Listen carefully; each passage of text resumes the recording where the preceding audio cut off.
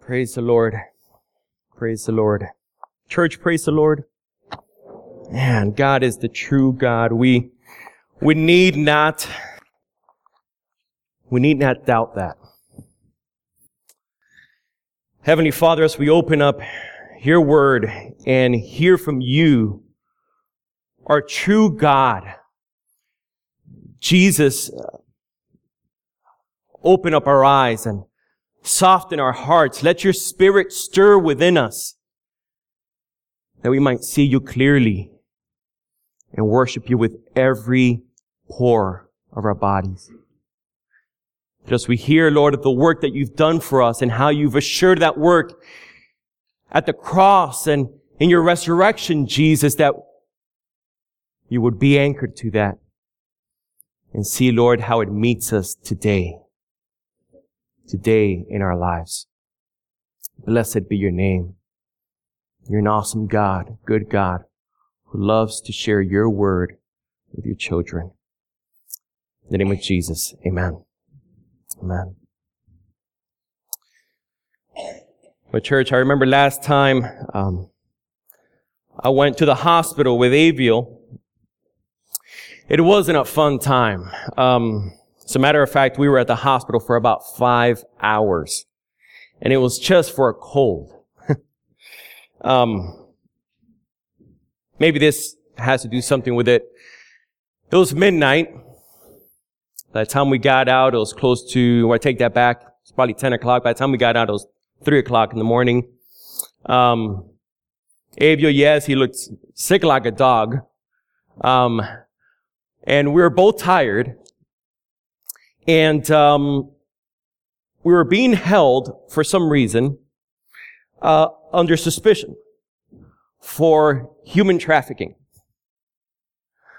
I had forgotten that I didn't have my state ID. We were in the process of moving back to Illinois, and I had my Florida driver's license. Not only did I have my Florida driver's license, but Aviel, apart from the fact that his health had somewhat deteriorated, he looked tired. He looked a little run down. We got out of the house with his PJs. And I remember, the nurse asking for Aviel's ID. I said, well, I don't have his ID either. Let's just say we had 2 hours of almost interrogation. Asking, is this really your son? Tell me a little bit about your story. As a father, son, tell me a little bit about your story and what you can say about him being your father. And it was a little awkward, let's just say the least. But I remember Aviel just being sure of his story. I remember Aviel looking, even though he was sick, he looked confident. He wasn't flinching. He wasn't hesitant to answer questions. Aviel had this assurance of who he was. And he had an assurance that I was his father. He wasn't nervous. And as I was looking over the scripture, these passages this week, it reminded me of the assurance that John, throughout this whole letter, has been wanting to make sure the church grasps. And they're anchored at.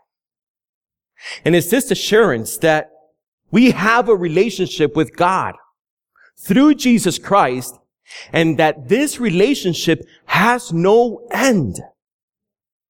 It is life transforming.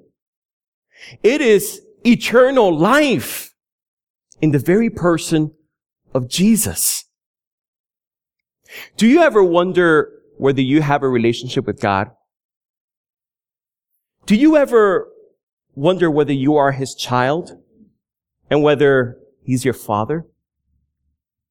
Have you ever doubted, man, not only am I really a Christian, but am I going to heaven after I die?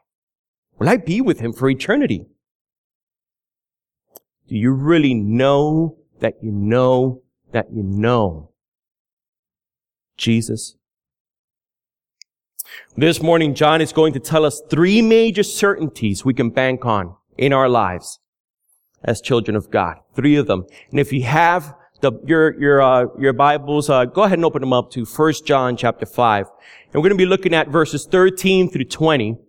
And if you don't have your Bible with you, that's fine. There's some Bibles in front of you that you can look up this passage. 1 John is all the way at the end in the latter part of the Bible towards the New Testament. 3 major certainties we bank our lives on as children of God. You know, the Gnostics had this teaching that apparently what Jesus had taught and what the apostles had given to the church wasn't enough. Apparently the church needed to know more. There was a higher learning that if you could acquire it, then you would know you have a relationship with God. And basically their thought pattern was, if you know more, the more you know of this being and of different ways to get to him, then perhaps you will have the faith that you need to receive salvation. And John is saying, listen, you don't need to know more. You just need to be grounded and have assurance on what has already been given to you. You just need to know what you already have. And if you've been with us these past few weeks, this word know pops up almost in every single paragraph of this letter of 1 John, doesn't it? As a matter of fact, we know that it pops up 39 times.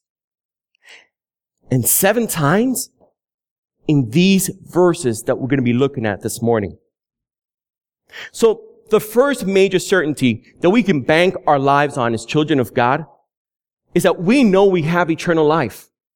We know we have eternal life. And in verse 13, John says, this is why I've written this letter for you, to create an anchor for you.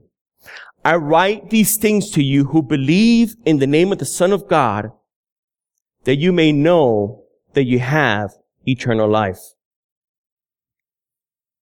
This is the purpose. This is the whole thrust of his desire to, as a pastor, make sure that his sheep, the children of God, are resting assured. It's this assurance he wants them to have that they know Jesus and that this relationship with Jesus is forever. If you've believed or trusted in Jesus as the Son of God, then you know that he alone is the giver of life. You alone know that he is the one that makes possible a new birth.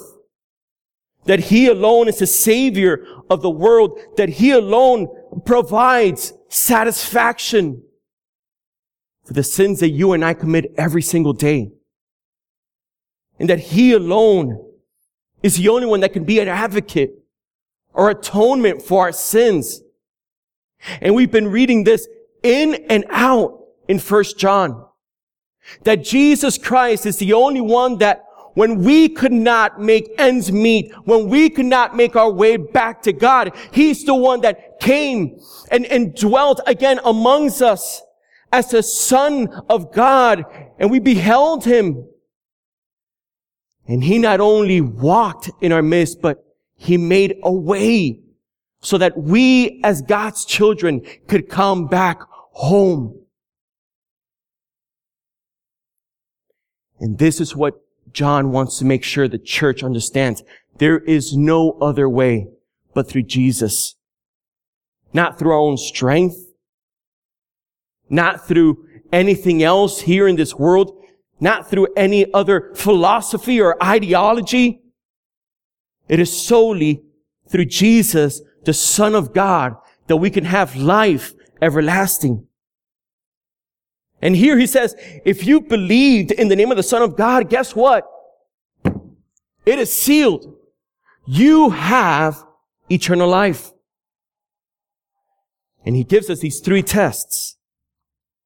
These 3 tests that we've been able to take and say, okay, well, So if I have faith in Jesus, I must be reflecting this. And he says, yes, you will be reflecting faith. You'll be reflecting a faith not in your own strength, but a faith that continues to grow in Jesus. Not only in head knowledge with a proper theology of who the Son of God is, that is Jesus, but also in the way you do life. As a matter of fact, it'll start permeating with how you obey God. Your faith will give birth to obedience. It'll be known for righteousness. Your life will be marked by seeking God and not only being awed at His holiness, but relishing in it. Being thankful for it and pursuing that holiness. And not only will this faith be revealed in your faith, in how you live your life, but it's also in your obedience and your love for one another. You're going to love your brother and your sister. Because the more you experience the love of Jesus, you won't be able to help it. It's just going to come out of you. You're going to love without any strings attached those next to you. So do you ever doubt your salvation? As a Christian, brother and sister, you no longer have to. You no longer have to. As a matter of fact, when doubts come, be reminded that it was God who gave this salvation to you. That it was God who made Jesus known to you. You know, in verse 11 of this chapter, John tells us God gave us eternal life. And this life is in His Son. We didn't take it from God. We didn't go on a life journey and pursue God and finally attain to a certain righteousness that makes us right before Him. He gave it to us as we're in our dire straits. As we were in needy, begging position. Dead in our sin. It's been given to us by God. And we can't lose it because not only was it a gift, but because we never attained it by our works. Therefore, we can't lose it by our works. We gained it only by faith. Ephesians 2:8-9 says, "For by grace you have been saved through faith, and this is not of yourselves. It is a gift of God, not by works that no man should boast." All three, salvation, grace, and faith, were gifts to us from God. And we can't lose it. And I love this. In John 10, in His gospel, He reminds us that the Father's grip is greater than our very own sin. The Father's grip is greater and stronger than our very own sin. Jesus said in chapter 10, verse 27 through 29, He says, "I give them eternal life. I give them, my children, eternal life, and they will never perish, and no one will snatch them out of my hand. My Father who has given them to me is greater than all, and no one is able to snatch them out of the Father's hand." So if you take Jesus at His word, brother and sister, you have eternal life. You know you have it. Now, I need to say a parenthetical statement here. And this is an invitation. Maybe this morning, as you've been reading 1 John with us and studying it, you're noticing that you don't know this Jesus. That you're missing somehow this relationship, this intimate relationship that grants you assurance of not only what He's done for you, but that grants you assurance of living in what He's done for you. And so you've seen it in your life. You've seen that you don't have love for your brother and sister. That you're all over the place regarding who He is, and you can't really put your finger on the fact that He is the Son of God and that He alone can bring salvation to my life. As a matter of fact, maybe you've seen it in how you desire no righteousness. And there is this strong urgency for you to just do life on your own. And you're saying, I know He loves me. I know He's given me Jesus, but I want to do life on my own. Friend, this morning, if that's you, this gift of eternal life found in Jesus is being offered to you. And it is no coincidence that you are here, hearing this very same message that John was giving to the church back then is given to us today. This gift of eternal life is a faith relationship. You don't gain it by effort. It's with the person of Jesus Christ, a relationship that has no end and cannot be lost. Verse 20, we read here in this chapter 5 of 1 John, and we know that the Son of God has come and has given us understanding. Friend, He gives you understanding. You don't know how to even place your faith in Jesus, how to trust in Him. He gives you understanding. He gives us understanding so that we may know Him who is true. We may know Him who is true. Do you want to know Him? He says, come to me, and I will give you understanding. John gives us two more things that contain full assurance that stem out of a secure life with Jesus. And the next one is that we can know God hears and answers His children's prayers. We can know that God hears and answers His children's prayers. These next few verses are not a tag along. It's not like John forgot to include these earlier in his letter and he's saying, oh man, you know what, before I close the letter, let me just make sure I include the importance of prayer. No, he's not. He's actually making a very clear segue for us. He's saying, if you know you have a Father who loves you and has given you assurance of that relationship through Jesus Christ, aren't you going to want to talk to Him? Aren't you going to want to spend time with Him? Aren't you going to want to be by Him? And then He brings it crystal clear to us with some very poignant declarations here. Why? Because confidence in prayer stems from confidence in our salvation. He says, listen, and there are 5 prayer observations that we can see here. It says, verse 14, and this is the confidence that we have toward Him. Let's pause there.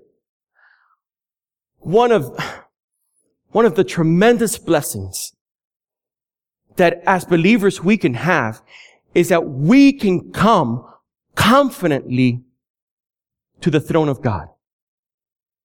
We can confidently approach God in prayer. And we don't need to knock on the door. We don't need to make sure that we're all cleaned up before we go. And man, you know what? Yesterday was a horrible day. You know what? God, give me a second. Let me get washed up. Okay. And then I'll come into your presence. Man, one of the tremendous blessings of having a relationship through Christ with the Father is that we're banking on what Christ has done.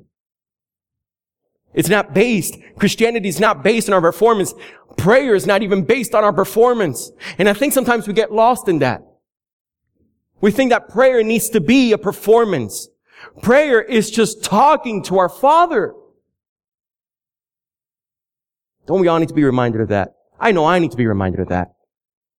I mean, it's something that just automatically overflows. And when you know that you have a Father that's longing to hear of you, that will take any time of the day to say, Mijo, I got you, man. Let's talk. That's an assurance you have because you know you have a right standing before Him through His Son. Jesus Christ is our sympathetic high priest, and He makes intercession for us. Hebrews 4-16. Whenever you're wondering, can I even approach God? Sometimes, I make these prayers and I don't even know if they get up, up there. They kind of blow up here in the same room. And listen, Hebrews 4:16 says, let us then with confidence draw near to the throne of grace. And he says that we may receive mercy and find grace to help in time of need. When we know that there is grace, when we know that we can step into God's throne room for the purpose of receiving mercy. Friend, are you needy this morning? Do you need grace and mercy this morning? Come with confidence. Come. Because He's not only asking you to come, but He tells us He hears our prayers. Verse 14. If we ask anything according to His will, He hears us. Now, I'll deal with the condition here in a minute, but for now I want to focus on the promise. God hears His children's prayers. Now, God hears everything. He hears the silent whispers of the heart. But He hears favorably by coming to our aid when we, His children, pray. This morning, that rings true to us in our pain, in our guilt, in our thick doubt of yes, I know I have a relationship with Jesus, but man, I just feel I can't connect. Maybe because sin has gotten in the way. And it's hardened you a little bit. God is saying, listen, not only come and receive mercy and grace, you can come approachingly, confidently, but I want to hear you. I want to hear you because I want to answer your prayer. Verse 15. And if we know that He hears us in whatever we ask, we know that we have the requests that we have asked of Him. We know that we have. This is an emphatic statement. And this is in the present tense.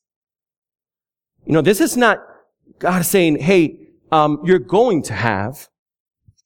No, but when you come and you speak to me, I will hear you as my child. But what John is saying here is, you have that request.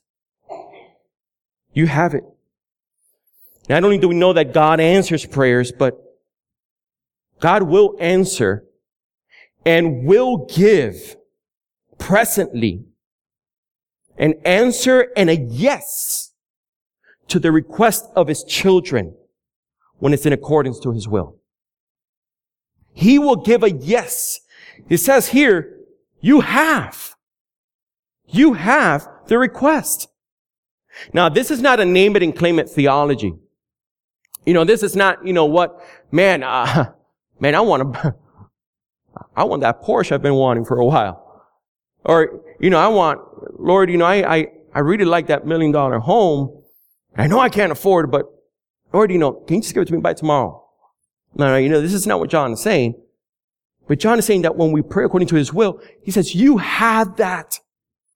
He will hear you and He will answer it. That request. Abraham prayed for a son that God promised to give him. And it was only 25 years later that God gave it to him. God is saying, you have what you've requested. But I'm going to put it on layaway and I'm going to fulfill that because it is in accordance to my will. And that's the condition. We need to pray according to His will. As children who have been given assurance, as children who we know we have eternal life through Jesus Christ, we come And the more we experience Jesus, we're going to long for His will to be done on earth as it is in heaven. That's what this according to His will means. It means praying in line with God's heart and plan in mind. So if you're ever wondering, I wonder what your will is, God, go to the compass. Go to the compass. In here, we have God's heart and His plan. And we have it before us. Jesus makes this excellent connection where He not only is driven by the plan and the heart of the Father in redemption, but He then prays back the heart and the plan of God. And He does this actually in John chapter 15. He tells His disciples, if you abide in me and my words abide in you, ask whatever you wish and it will be done for you. So when you're doubting, I wonder what God's will is, go to the compass. Get to know God. Get to know His thoughts. Get to know His heart. Not only for you, but for those around you. And before you know it, you and I are going to start praying for things that not only reflect His heart in Scripture, but we're going to start seeing them fulfilled. One of the things that we can also know as we pray is that as He answers prayers, sometimes we don't see it fulfilled right in front of us, do we? Sometimes we don't see the answer until much later. I mean, make no mistake, God says to His children, you will have what you requested when it's according to my will. And even though sometimes we don't see it, perhaps it's the element of faith that says, God, you know what? I don't see it. In the same way that Abraham waited 25 years for his son Isaac, I don't see what I'm asking from you come to fruition. But I'm going to thank you. I'm going to thank you. I'm going to thank you that you are a good God, that you love your children, and that your will is good, pleasing, and perfect. And so by faith, I'm going to thank you that you, as I pray back your word, you fulfill your promises in Jesus. And when we pray with a posture of obedience, getting ready to do His will.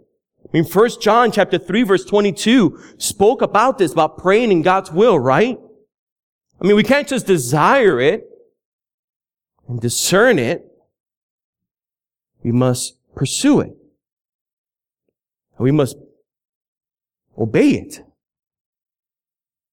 1 John 3:22, he says, and whatever we ask, we receive from Him because we keep His commandments and do what pleases Him. Father, if you're willing, remove this cup from me, Jesus said. Nevertheless, not my will, but your will be done. And the fifth observation, our prayer can have a saving outcome. Our prayer can have a saving outcome. This is faith, righteousness, and love being put on display here. Verse 16 and 17. If anyone sees his brother committing a sin, not leading to death, he shall ask, and God will give him life. To those who commit sins that do not lead to death. There is sin that leads to death. I did not say that one should pray for that. All wrongdoing is sin. But there is sin that does not lead to death. And I got to confess to you that as I was chewing on those verses, it's difficult. As a matter of fact, it's hard to land real hard on one spot. But I'm going to do my best. I'm going to share with you what I think John is trying to communicate to the church here. The first part of verse 16, John is saying, listen, we have a loving responsibility. We have a loving responsibility to our brothers and sisters. When we see them struggling in sin, we don't go and gossip about them. No, we don't throw our hands up in the air and be like, gosh, I knew it. Here we go again. We don't judge them. We pray for them. We pray for them. These are sins that are not leading to death. Sins of ignorance, frailty, personal weakness. We come realizing that all wrongdoing is sin. Verse 17. We come humbly because we recognize, man, you know what? If it wasn't because of the grace of God, where would I be today? Where would my struggle be?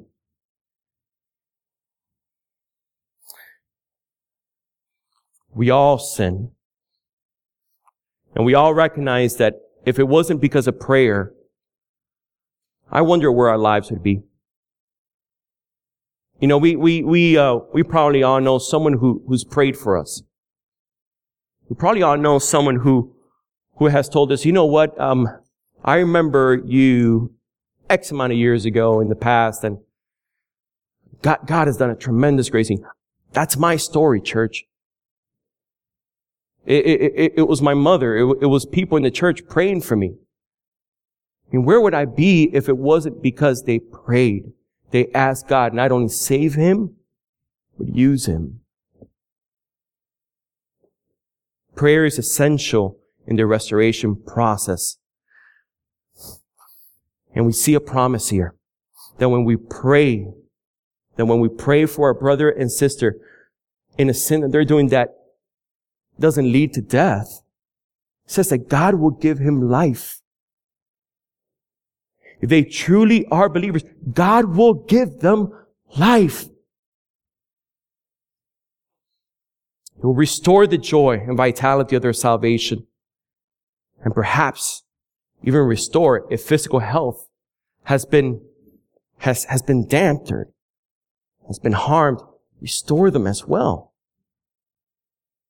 Ever wonder why God puts brothers and sisters in our lives that are just hard to love? Ever wonder why God puts brothers and sisters in our lives that are weak in the faith? It's to get us to pray. It's to get us to love them. It's to get us to practice the gospel, what Jesus Christ did for us and still continues to do through his grace for us. But John is also saying that we should not pray for something, the sin that leads to death. I do not say that one should pray for that. Now, this sin is not specific. It doesn't tell us here. It appears from the grammar that it's not one particular sin. Or it's sexual immorality, or it's specifically idolatry. No, but it seems that one, it's a pattern, and two, the people in John's time, the church, must have known what the sin was. But what is the sin that leads to death? Is it spiritual or physical death? Now, there are two major camps between commentators, and the first camp would say, the sin that leads to death is blasphemy. It's apostasy. It's blasphemy against the Holy Spirit and or apostasy, rejection the gospel of Jesus Christ. It's saying, you know what, I don't believe what Christ has done for me. And so life and death are seen as spiritual. So for example, the false teachers that we've been reading about in 1 John, these Gnostics, how they came from us, John is saying, well, these are it. False teachers, the ones that have left the faith. And so in 1 John chapter 2, chapter 4, Hebrews 6, Hebrews 10. And apparently the sin that leads to death is described as a refusing of not only the work of the Holy Spirit, but also the saving work not only in the particular's life, but in others' lives. The only problem with this is that John is speaking of a brother. He's not speaking of a non-Christian. If we stay close with how he's been using the word brother, he's been consistent. He only calls brother those who have been saved by Christ. A true Christian can turn into a false teacher? Can a true Christian lose their salvation then? I mean, it would seem like it's contradictory. So here, life and death, I believe, is speaking of as physical. Almost like God is saying, if you continue down that road, you're my child, but I'm going to dishonorably discharge you. The brother is truly a genuine believer, but he persists in unrepentant sin. And there are some sins and patterns of sin that receive God's judgment in physical death, not spiritual death, because once saved, always saved. But this idea of physical death is seen all throughout the scriptures. See, in Genesis chapter 3, Adam and Eve, they ate from the tree. And God said, if you eat from it, you shall surely die. Genesis 6 saw the sin of mankind as God looked at humanity, and it seemed here, he says that every intention of their thoughts and heart was only evil. And so God brought about destruction, and he saved only 8 souls. Leviticus 10, the death of Nadab and Abihu, Aaron's sons who offered a strange fire before the Lord, which he commanded them not to. God killed them with a consuming fire. And then he told Aaron, do not mourn their death. Hezekiah 38, 1 through 5. Hezekiah was sick and he was facing imminent death. And the Lord ordered Isaiah, go and tell him his end. And the scriptures tell us that Hezekiah wept bitterly. He was repentant. And he pleaded with the Lord. And so Isaiah said, thus says the God of David, your father, I have heard your prayer and have seen your tears. Behold, I will add 15 years to your life. Acts chapter 5 in the New Testament, Ananias and Sapphira, how they lied to the Lord and to the church, and God struck them dead on the spot. We see it 1 Corinthians chapter 11, 29 through 30, how some of the Corinthian believers were partaking of the Lord's Supper, and they were doing it like it was a picnic. They were sitting on the side and unrepentantly coming to the Lord's table, partaking of the Lord's Supper, not confessing their sin. And the scriptures tell us that some became weak and ill, and some even died prematurely. They fell asleep. They didn't knock out over the table. They died because of their sin.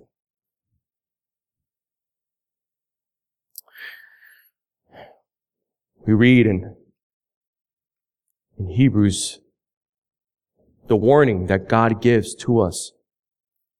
It says, for I do not want you to be unaware, brothers, that our fathers were all under the cloud and all passed through the sea, and all were baptized into Moses in the cloud and in the sea, and all ate the same spiritual food, and all drank the same spiritual drink, for they drank from the spiritual rock that followed them, and the rock was Christ. These were God's children. Salvation was provided for them as God's people in the desert. Nevertheless, with most of them, God was not pleased, for they were overthrown. In other words, they were laid low in the wilderness. Verse 6, and now these things took place as examples for us, that we might not desire evil as they did, that we as God's children would not covet sin Do not be idolaters, as some of them were. As it is written, the people sat down to eat and drink and rose up to play. We must not indulge in sexual immorality, as some of them did, and 23,000 fell in a single day. We must not put Christ to the test, as some of them did and were destroyed by serpents, nor grumble, as some of them did and were destroyed by the destroyer. Now these things happened to them as an example, for they were written down for our instruction, on whom the end of the ages has come.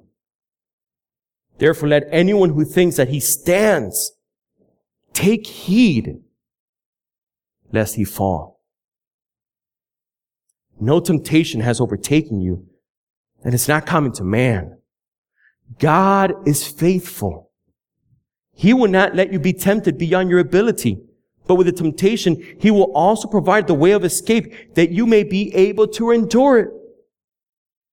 In other words, we see God's holiness and His justice and His mercy in saying, the work I've begun again, I'm going to finish it. But I don't want to finish it this way. I want you to live an everlasting life starting now, here, not just in heaven. I want you to live life here in Jesus. Yes, God corrects and disciplines His children out of love for them. And He does this for His glory and the purity of the church and our good. God cares about the quality of our lives more than about the length of our lives. He'd rather bring us to heaven than to watch us tear ourselves to pieces in sin. This is the love of a good Father. And I think we can apply this fifth observation, even though it took us length of time to process it in this way. What it comes down to is that if you and I see a brother or sister sinning and is still alive, pray for them. Pray for them. And in our prayer, God will use that prayer for us to really reveal the love of Christ in messy and loving ways, to redeem them from their sin, to bring them back.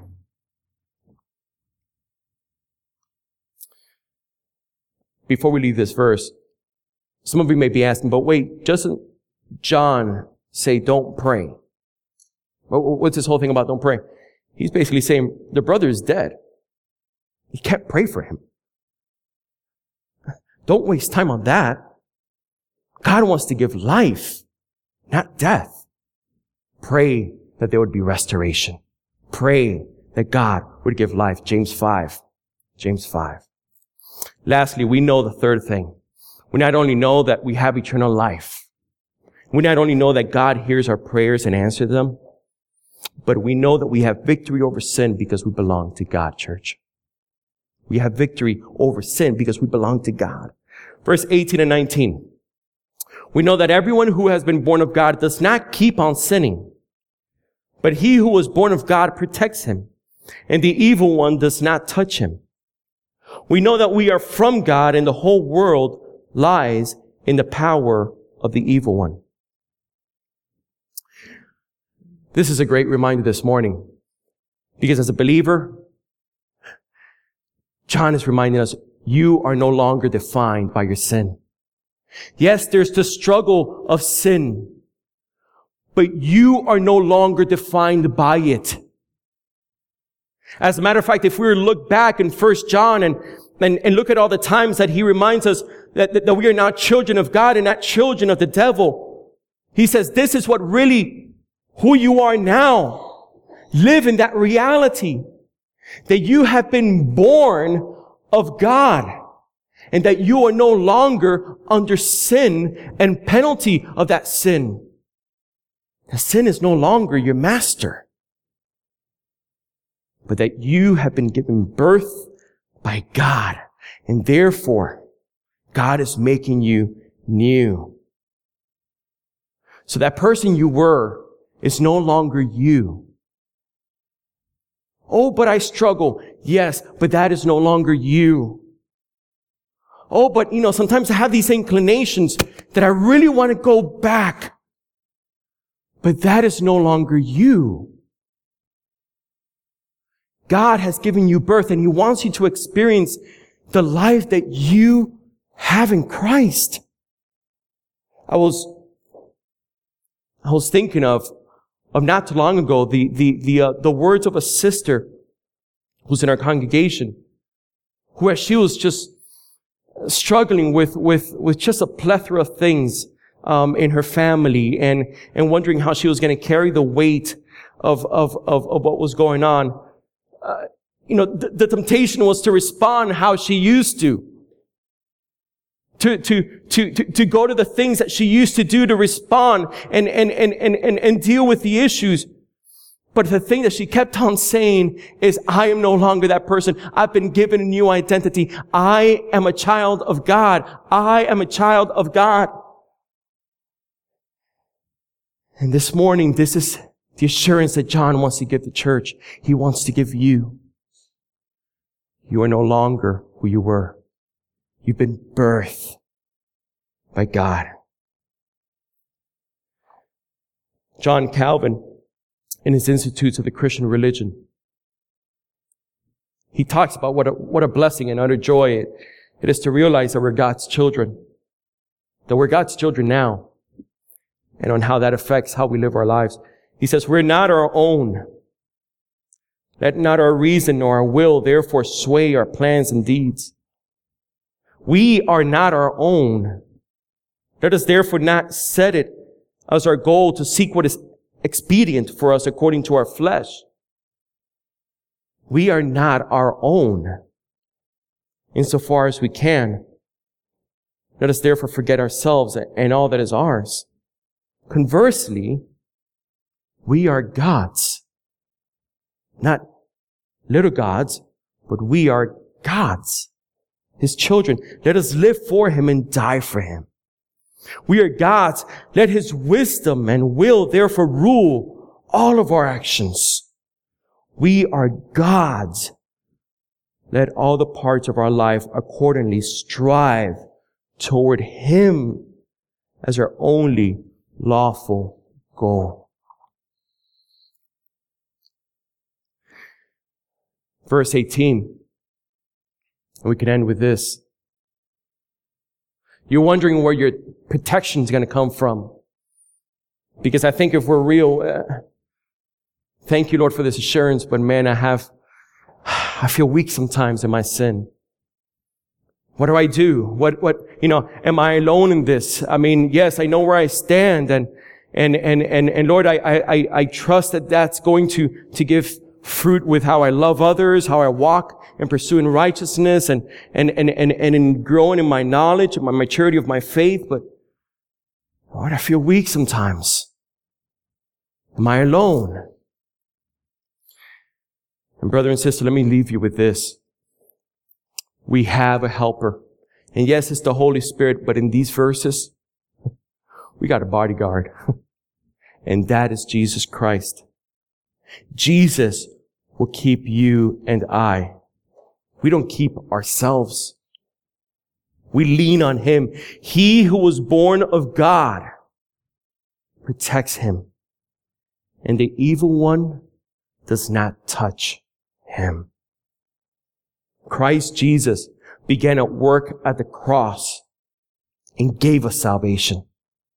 And Christ Jesus, He has His work that's being done right now in heaven, not only interceding for us, but making a place for us.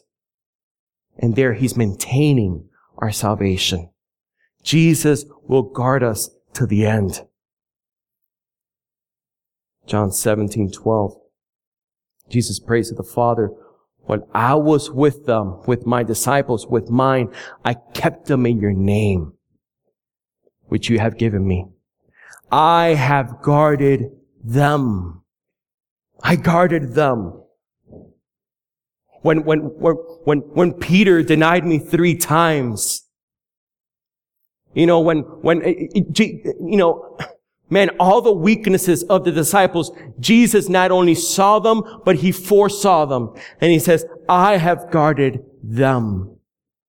and not one of them has been lost except the son of destruction, Judas, that the scripture might be fulfilled. Jude 24, and with this we'll finish.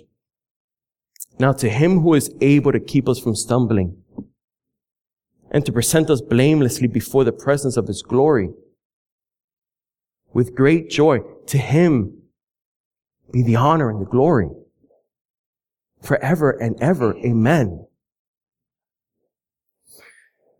The church, we have an assurance. And that assurance is a relationship with Jesus Christ. It's life eternal. And that life eternal will revolutionize the way we live our lives. That's how we know we're His.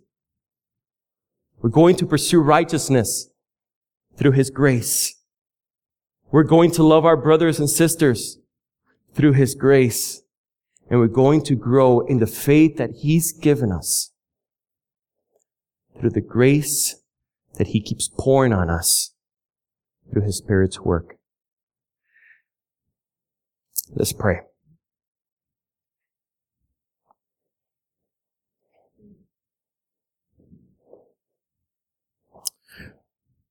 Lord, thank you that you've given us a relationship with yourself. Thank you that when we were lost and dead in our sin, in blatant rebellion to you, you gave us a gift that we can only receive. You gave us the gift of yourself that not only began a saving work in our lives, but that saving work is growing to one day full maturity where we will see you face to face, the one who made our very souls. Lord, I pray that this morning, if there's someone who has not yet trusted you for that life, Lord, I pray that as you say in your word, we pray it back, that you would grant them understanding as you said you would. And that you would save through the faith and the grace that you will freely provide for them. Change their lives as you continue to change ours. It's in your name, Jesus, the Son of Man, our Savior and Redeemer. Amen.